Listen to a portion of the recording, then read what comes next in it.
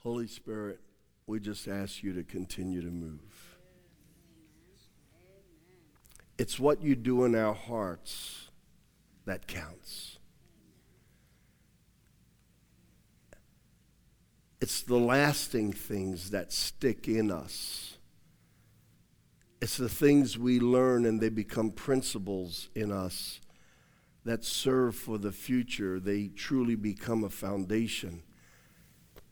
It's not even about just the moment. I don't want the service to be about the moment. I want it to be about, Dad, what you want to infiltrate into our understanding so that we will live and build by your principles. Amen. Because your principles are eternal. Amen. So Holy Spirit, have your way. Speak to us. Do what God would want to do in this house today. In Jesus' name. Amen. In Isaiah chapter 64, verse 1, the prophet cries out and he says, "Oh, that you would rend the heavens and come down." You know what that is? That's a cry for revival.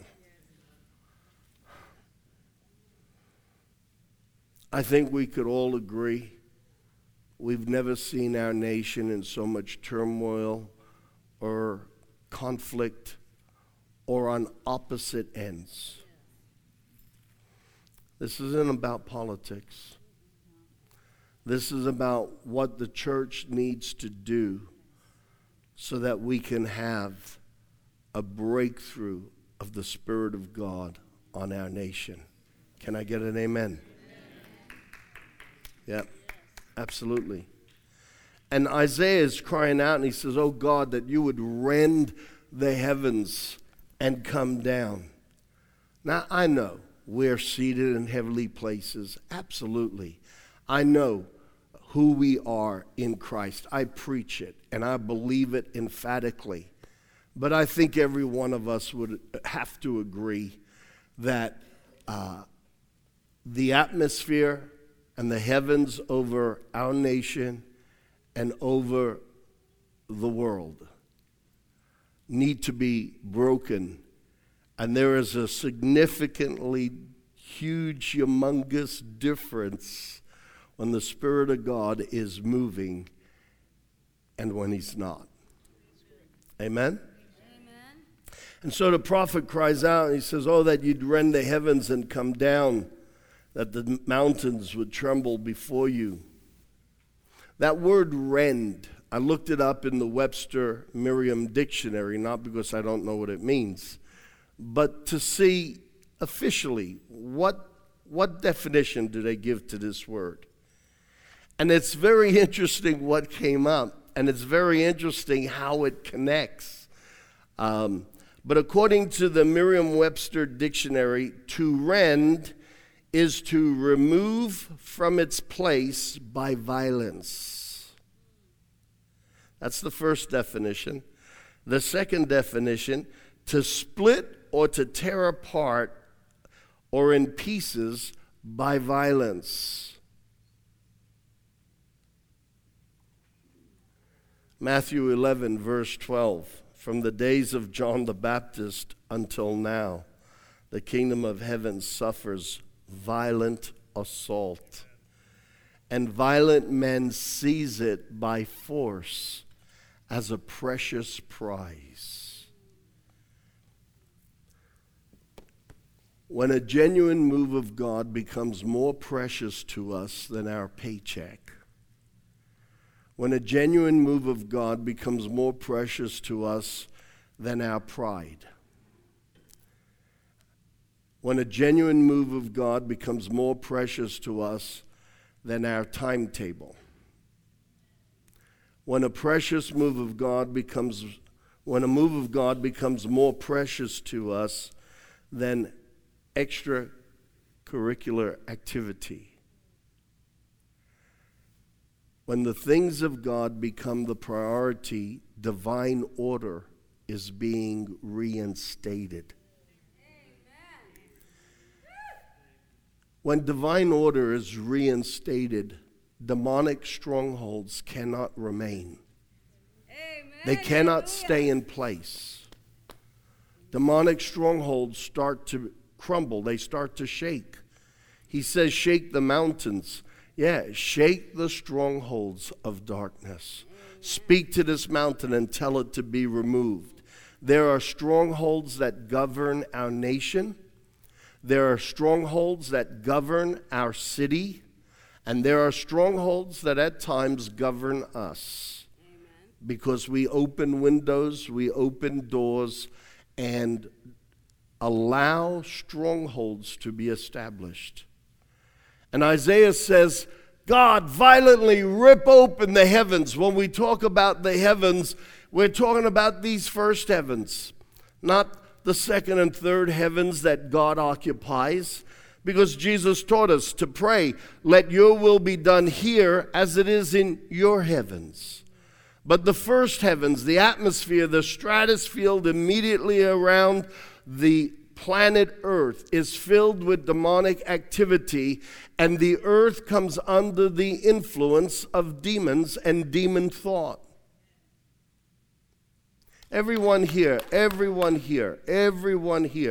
starting from your pastor, you know that when temptation starts coming over you and you start giving into it, it's like all of your conscious rationale and all your logical reasons of why you shouldn't do that seem to disappear, and you become taken with an influence to go and do the thing that you know 10 minutes after you do it, you're going to regret it.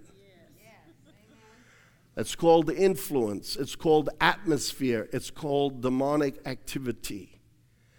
And Satan and his host are the lords over the atmosphere or the first heavens that surround this planet. And the prophet cries out and says, rend the heavens. He doesn't mean God's heavens, rend these heavens. Change the atmosphere. What were you singing? Break what? The atmosphere. It was atmosphere. Was that the word? He had no idea what I was struggling with God to preach. Repentance is not the, if I said, hey, for the next 6 weeks, I'm going to preach on repentance, I don't think in the natural people would be busting down the door to hear. It's not a popular word. But when we understand that repentance is a lifestyle of sensitivity to what might offend God, then repentance is a beautiful word. Amen. How many of you, whether it's a good buddy, or someone that you're close in relationship with, for example, here, Paul and I were good buddies, all right? I'd like to think I'm good buddies with Lynn. Nothing sexual about what I'm talking about. But when you're good buddies with somebody, how many of you have ever experienced, and this is equally as true in marriage, that you're just being yourself and you didn't realize that things you say or do have been offending or hurting your buddy? How many of you have come on. Everybody should be incriminating themselves right now. Don't take the fifth at this moment. Just put your hands up. Everywhere, put your hands up. Yep. Okay. Why? Because we come from a paradigm, a mental place where this is our world, and we haven't lived in their world. And at times we're innocently doing things that are just normal to us, but it's tweaking something. It's pressing a button. It's irritating. It's causing offense. And we have no idea of it whatsoever. And whether it be in marriage or just a business relationship or just good buddies, if we're going to walk in the spirit of love, we have to become sensitive to what is offensive, genuinely offensive to another person. And so until that person says, look, I've never told you this, it's been 10 years, but I really get hurt and end up feeling really angry or depressed or demoralized when you do this, this, and this, especially in a marriage. If the marriage isn't going sour, that should rip our heart apart. I really got a few amens then. Okay, marriage counseling starts tomorrow night. It should rip our hearts apart. How many of you consciously want to devastate your best friend? Put your hand up. We'll shoot you now. I'm kidding. All right. Does anybody deliberately want to devastate their best friend? Does anyone want to unknowingly devastate your best friend? You want to? No. And so when we learn what hurts or offends the other person, we want to back up and go the other way. Amen. Repentance isn't a dirty word in the kingdom of God. It is a dirty word in the kingdom of darkness, and I'll show you scripturally why. I want to bring you to a place of understanding, and I trust that as I show you this principle, it'll never, ever, ever, ever leave you, and therefore it will always influence your thinking. That's what I believe God wants to do today, okay? And so repentance is a lifestyle of becoming more and more sensitive to what might be offensive to God, not because he's got idiosyncrasies, not because he's a flawed vessel, but because his paradigm is right. And our perspectives and our world is skewed. Can I get an agreement? Absolutely. And so I want to always line up with the one who's absolutely right. My world, my worldview, my paradigms, my perspectives may not be correct, but his always are. Absolutely, absolutely. Isaiah is saying, God, rip open the heavens. So here we are. Matthew was a guy who ripped open the heavens. Isaiah, the same guy who prays this and prophesies this, prophesies that God will take a person and he will be a messenger and he will prepare the way of the Lord. It's interesting that when John was in jail, he got in trouble for telling Herod that he was in error and he was living a wrong way, and he was about to be beheaded. That was his girlfriend's daughter's request. That guy got me so angry, I want the head of John the Baptist, okay? Herod's brother's ex-wife, whom he was sleeping around with, Herod put on a dinner, and his girlfriend's daughter came and did a dance. And she danced so well, Herod said, ask me for anything up to half my kingdom. I'll give it to you. And all this young lady wanted was the head of John the Baptist. He was in the desert preaching repentance. But the spirit of darkness was so stirred up. The forces of the atmosphere over this earth were so vile and angry at a simple word, repentance.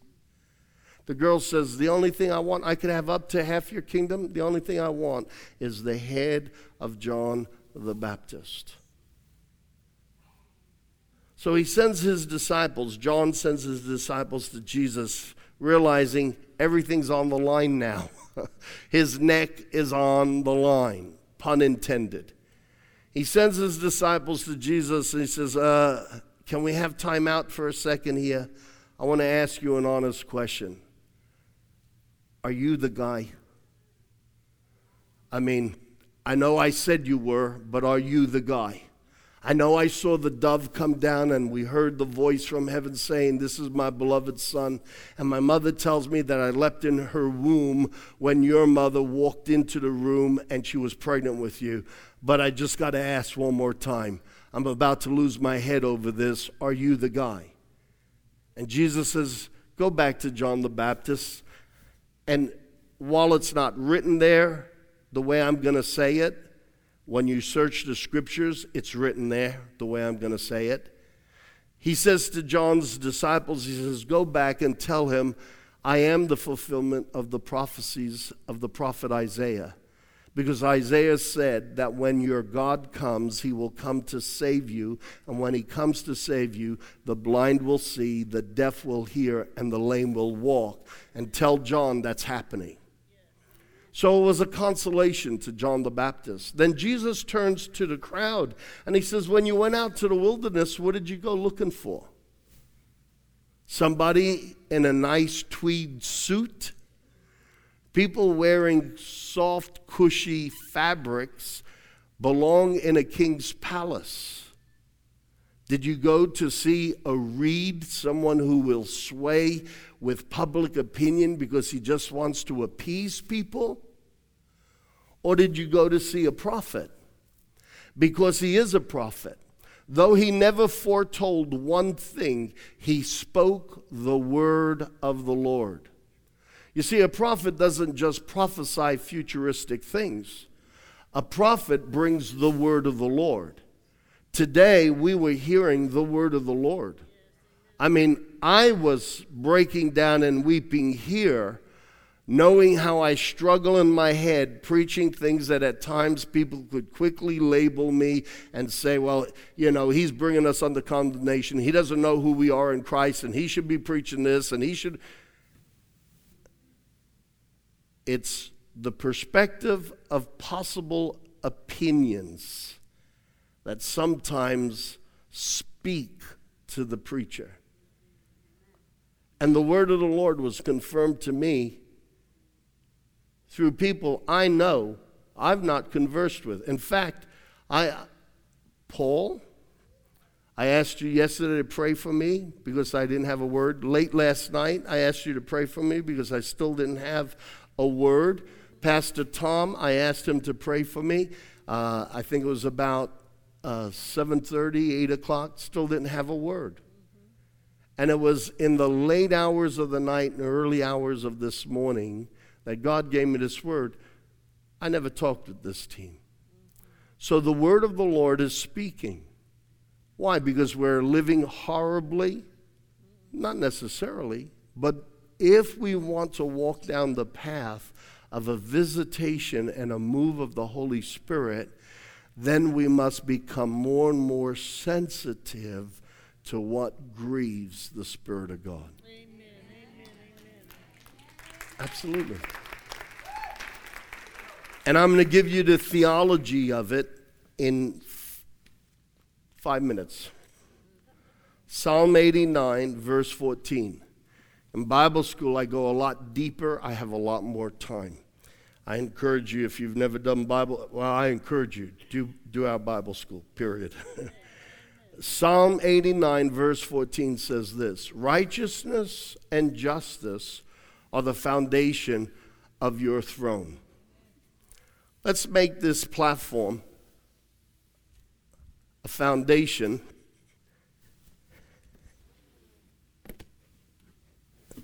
and this is God's throne.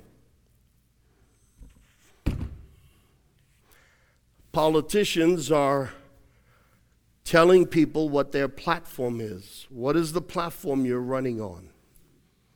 And then we expect people, we as people expect politicians to do what they said they would do on the platform they ran on, correct? So the Word of God says God is giving you insight to the spirit world. I told God years ago when I was a young man, I knew God was calling me one day to preach. And I spent days and days over a period of time fasting and praying, saying, God, I don't want to preach sermons. I want to preach principles. Open the word to me so I see things that are not commonly seen. I want to preach principles that'll change people's lives. This is a principle. God wants you to see how the unseen world rotates, how it operates, how it functions. So God says, righteousness and justice are the foundation of my throne. God's saying righteousness is based in the law of love. Don't do things that will hurt God. Don't do things that will hurt your neighbor. And don't do things that will hurt you. And so one wise smart aleck in the religious circle says to Jesus, well, who's my neighbor? And so then Jesus tells a story. I love the fact that Jesus didn't have a problem with sometimes taking the truth and poking them in the eye. He did that because the prophet said, you have eyes and you don't see. So he made sure he got it close enough so that they could see it. He said, I'll tell you who your neighbor is. And then he gives the parable of the Good Samaritan. Well, the Jewish people hated the Samaritans.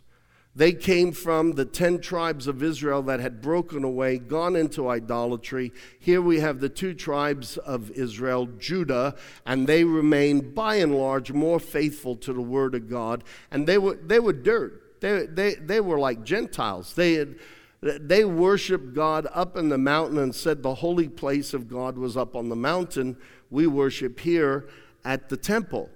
And so Jesus uses the story and he says, well, there was this guy, he was a traveler, some thieves came, beat him up, wounded him. The guy couldn't even get off the ground. And a rabbi comes by and steps aside and keeps walking because that was a Samaritan. Because he didn't want to get his hands dirty. The guy was bloodied and messed up, and it was going to be inconvenient, and we got more important things to do. Besides, if I don't get to the temple and start the service, I've only got 60 minutes, and if I don't end on time, we'll have a revolt. So he was in a hurry. But a Samaritan comes by and starts to wash the man's wounds with the wine that he had, and starts to put anointing oil on the wounds and picks him up and takes him to a hotel and says, here, I'm going to give you X amount of dollars. This should be enough to pay for room and board for this guy while he recovers. And Jesus is saying, even your enemy is your neighbor. Okay? So the whole basis of God's righteousness is living a lifestyle that's not offensive to God,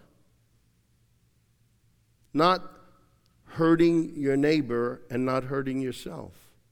It's a moral standard. God builds his throne on this purity, on righteousness, and justice. Justice is how you relate to others. Do you prefer this person because they're the same color as you over this person who's a different color?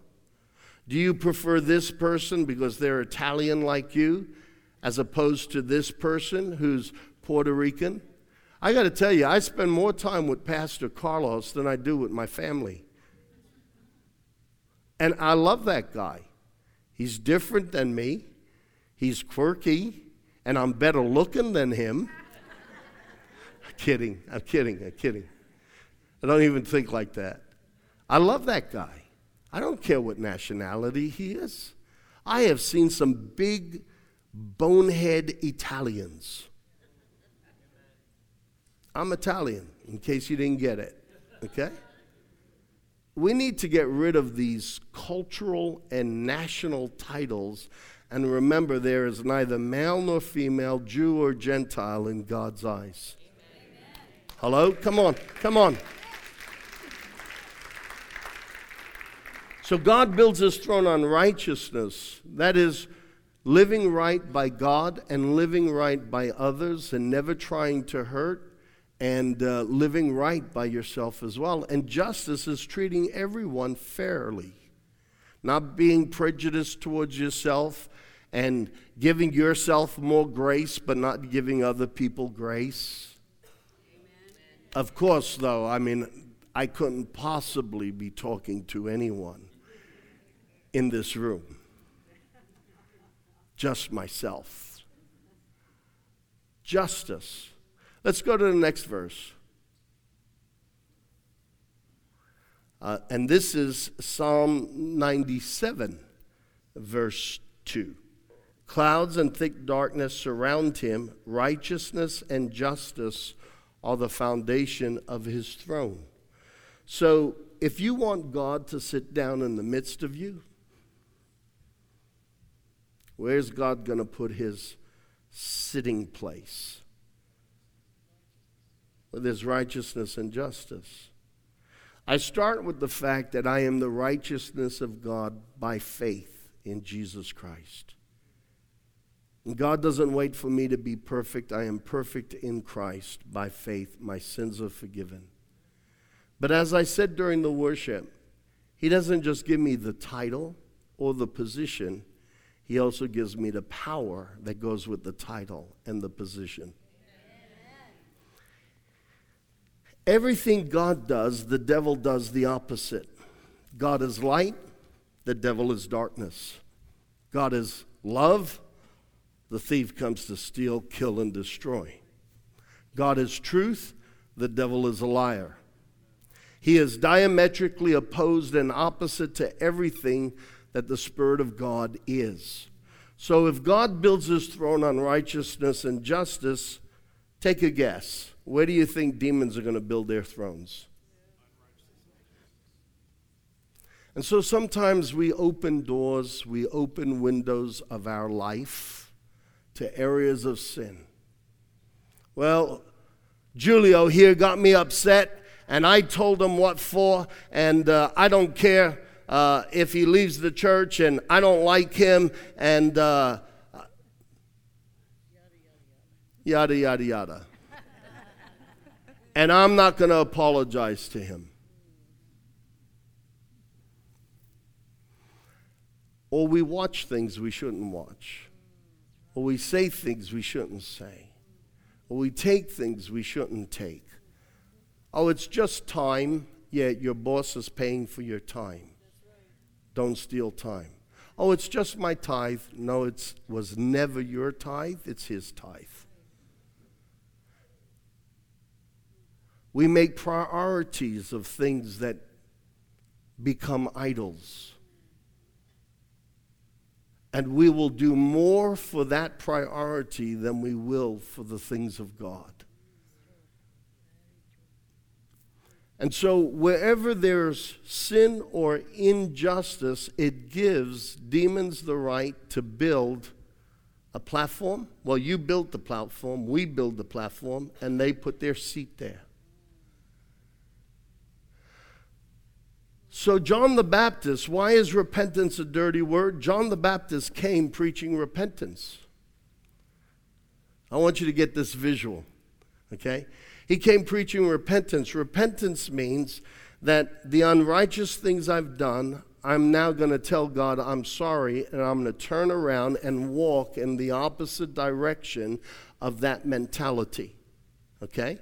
And the unjust things I've done, the prejudice, the abusive behavior to other people, I'm going to repent of, and I'm going to turn the other way and walk in the direction that leads to God. You see, when you repent, it's like taking dynamite and sticking it under the foundation, and you're blowing it up. Repentance is the dunamis of God in the hands of the Holy Spirit working in your heart to blow up the foundation of demonic strongholds. And every time we repent of our wrong attitudes or our unjust actions, we are kicking down the foundation that we built up that some demon has been sitting on. That's why it's so important when we have unforgiveness in our heart for years and years and years. God says you need to repent and forgive that person. Listen, when we get things right in our lives, the devil has no legal authority over us. And so here, God sends John the Baptist to prepare the way. What did he do? He preached repentance. He was ripping open by violence. No, that doesn't mean he stood on a soapbox and was angrily preaching at people. No. It's spiritual violence. This guy lived a life of prayer and fasting, and I don't doubt that he spoke the truth in love because he was moving by the Holy Ghost, and God always moves in a heart of love. Can I get an amen? But his preaching even challenged religious leaders, because as you study the Gospels, even the priests from the temple were coming to be baptized by John the Baptist. Now, some of them were doing it because, well, it became fashionable, and Jesus told them to their face, "Why'd you go and get baptized by John? You're nothing but a whitewashed tomb." They did it because the people had accepted John as a prophet, and, oh, well, we're the spiritual leaders of Israel. What will they think of us if we don't go down and join in? Some of them did it out of pride, religious pride. Some of them did it out of genuine conviction. But the reason why John lost his head was because he was messing with the principalities of darkness in the atmosphere over that nation. What he was doing was standing up as a lone man full of the Holy Ghost, challenging the powers of darkness. This man, that's why Jesus pinpointed revival to John the Baptist. He said, since the days of John the Baptist, the kingdom of heaven has been advancing forcefully, and aggressive, forceful, hungry men and women are taking hold of it.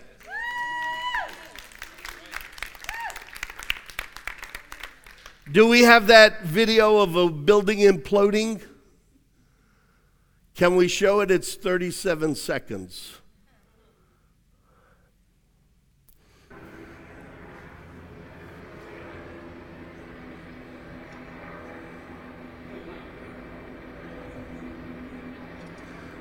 Watch the explosions.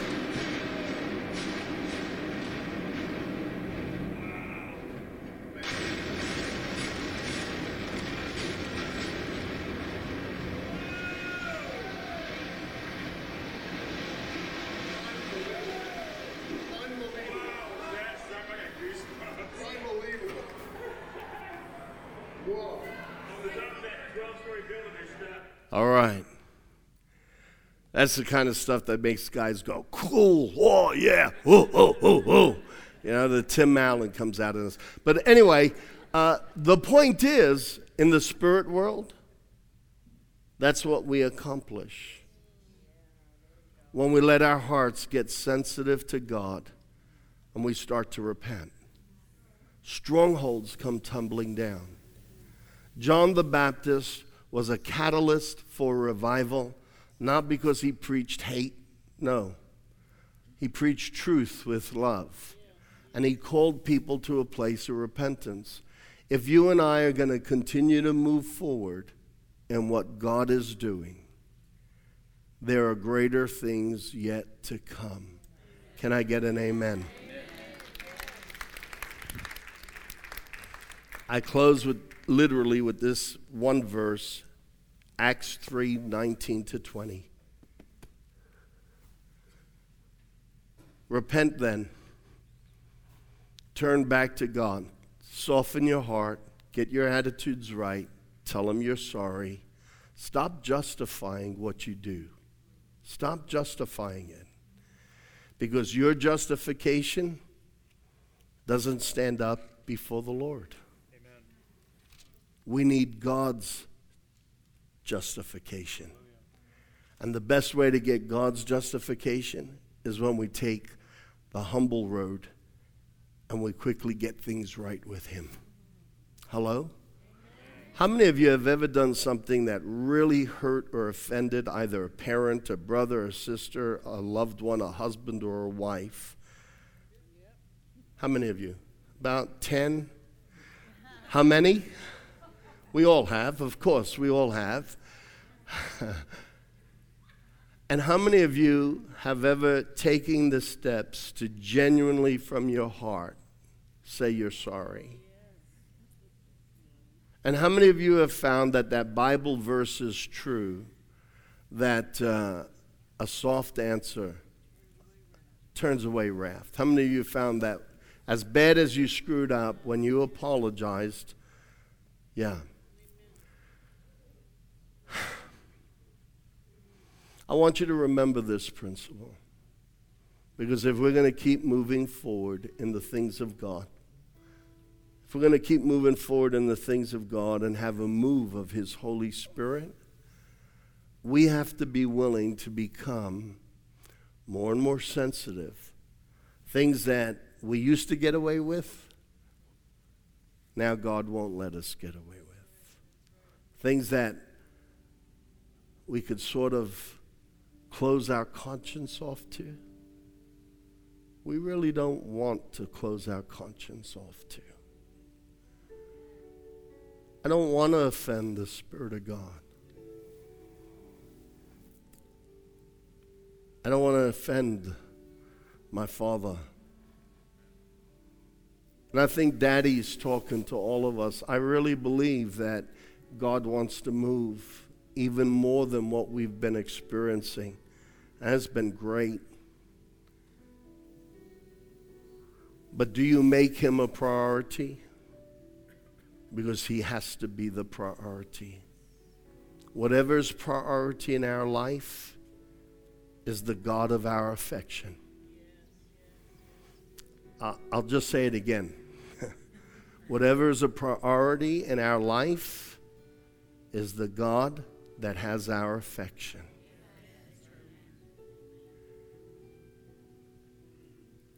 There is no other God. Everything else is a fake substitute. So of course God is going to be a jealous God. When I'll let some measly little thing be more important and have more of my affection than I give Him.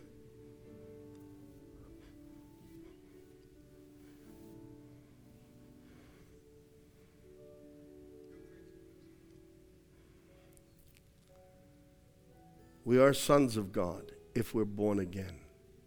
If Christ is in our heart, we are the righteousness of God. I don't walk in condemnation. I walk in faith. And I walk in the assurance that He loves me. But because He loves me and He's done all that for me, I want to become even more sensitive and perfect at pleasing Him. Can I get an agreement? Come on, let's stand. Thank you, Jesus.